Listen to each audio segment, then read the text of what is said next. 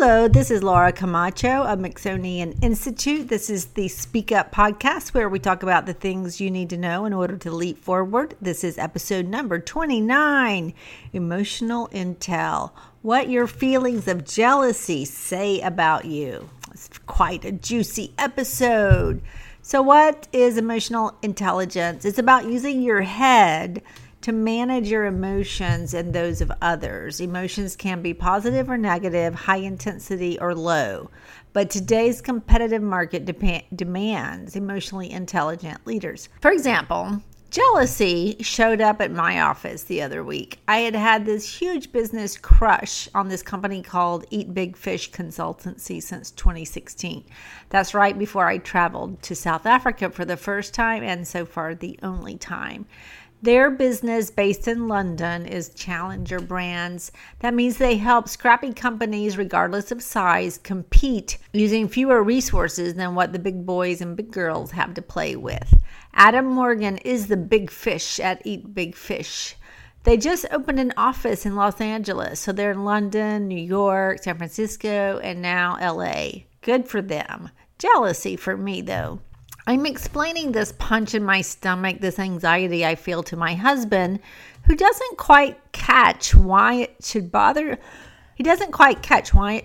me that a total non-competing company is bigger, more international, and way more cool than my company. After all, I'm the only one who chose to delay the start of the Mixonian. Jealousy can show up for people on the move. I cannot deny it. I am jealous of their brand. Their leader, Adam Morgan, has written one of my absolute favorite books on my favorite theme. It's called A Beautiful Constraint. It's all about transforming limitations into advantages. How cool is that? And his work totally inspired my last post, which is the previous episode. It's called Your Constraints Are There to Help You. But don't cut me off just yet. I think a lot of ambitious folk get that icky, she's way ahead of me feeling from time to time. When you see someone achieve or doing what you want to be doing or have done, it's easy to feel hugely inadequate. Emotional intelligence can help with jealousy. Emotional intelligence is about using your head to manage your emotions and those of others. Emotions can be positive or negative, high intensity or low, but in today's competitive market, it's demanding emotionally intelligent leaders. Here's some emotional intelligence about the feeling of jealousy, which is a cousin to the feeling of inadequacy. You might be triggered to think that you're never going to make it happen. You might even think the system is rigged against you.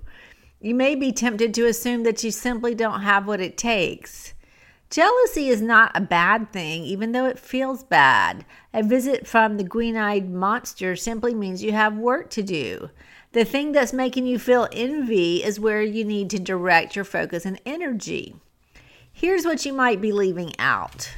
In the case of Eat Big Fish, they've been in existence almost twice as long as the Mixonian, and before that, the principals were consultants for other people.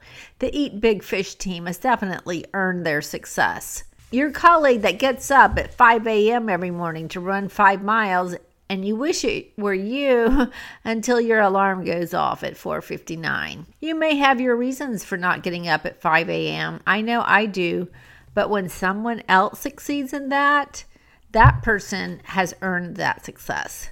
See something you want? Your feelings of jealousy are showing you exactly what you want, but you may have been afraid to acknowledge that. Don't be jealous, be driven. Use that energy to get into motion and stick with it even when you don't feel like it. Choose to make it happen or choose that it doesn't matter. Put in the time, sweat, and courage, or let it go.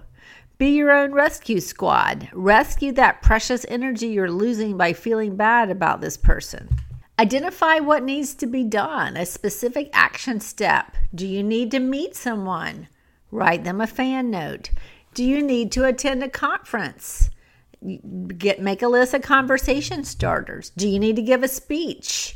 I have help for you called the Pre-Speech Panic Solution. That's on the website. Do you need to read a book? Try A Beautiful Constraint. Do you need to hire a coach? We have that too at the Mixonian. So remember this, you have good things going on that the other person might not have. You never know. Not everyone struggles with the green-eyed monster. My husband is a violinist, and he used to tutor this young man way back early in both their careers. The young man he used to tutor in violin is named Gustavo Dudamel, director of the Los Angeles Philharmonic Orchestra. Gustavo Dudamel is the most celebrated and best compensated orchestra director in the entire world right now. Like, his annual compensation is around $10 million. But Ruben, he's not jealous at all. He couldn't be happier for him. So, jealousy is telling you something. Pay attention and get into action.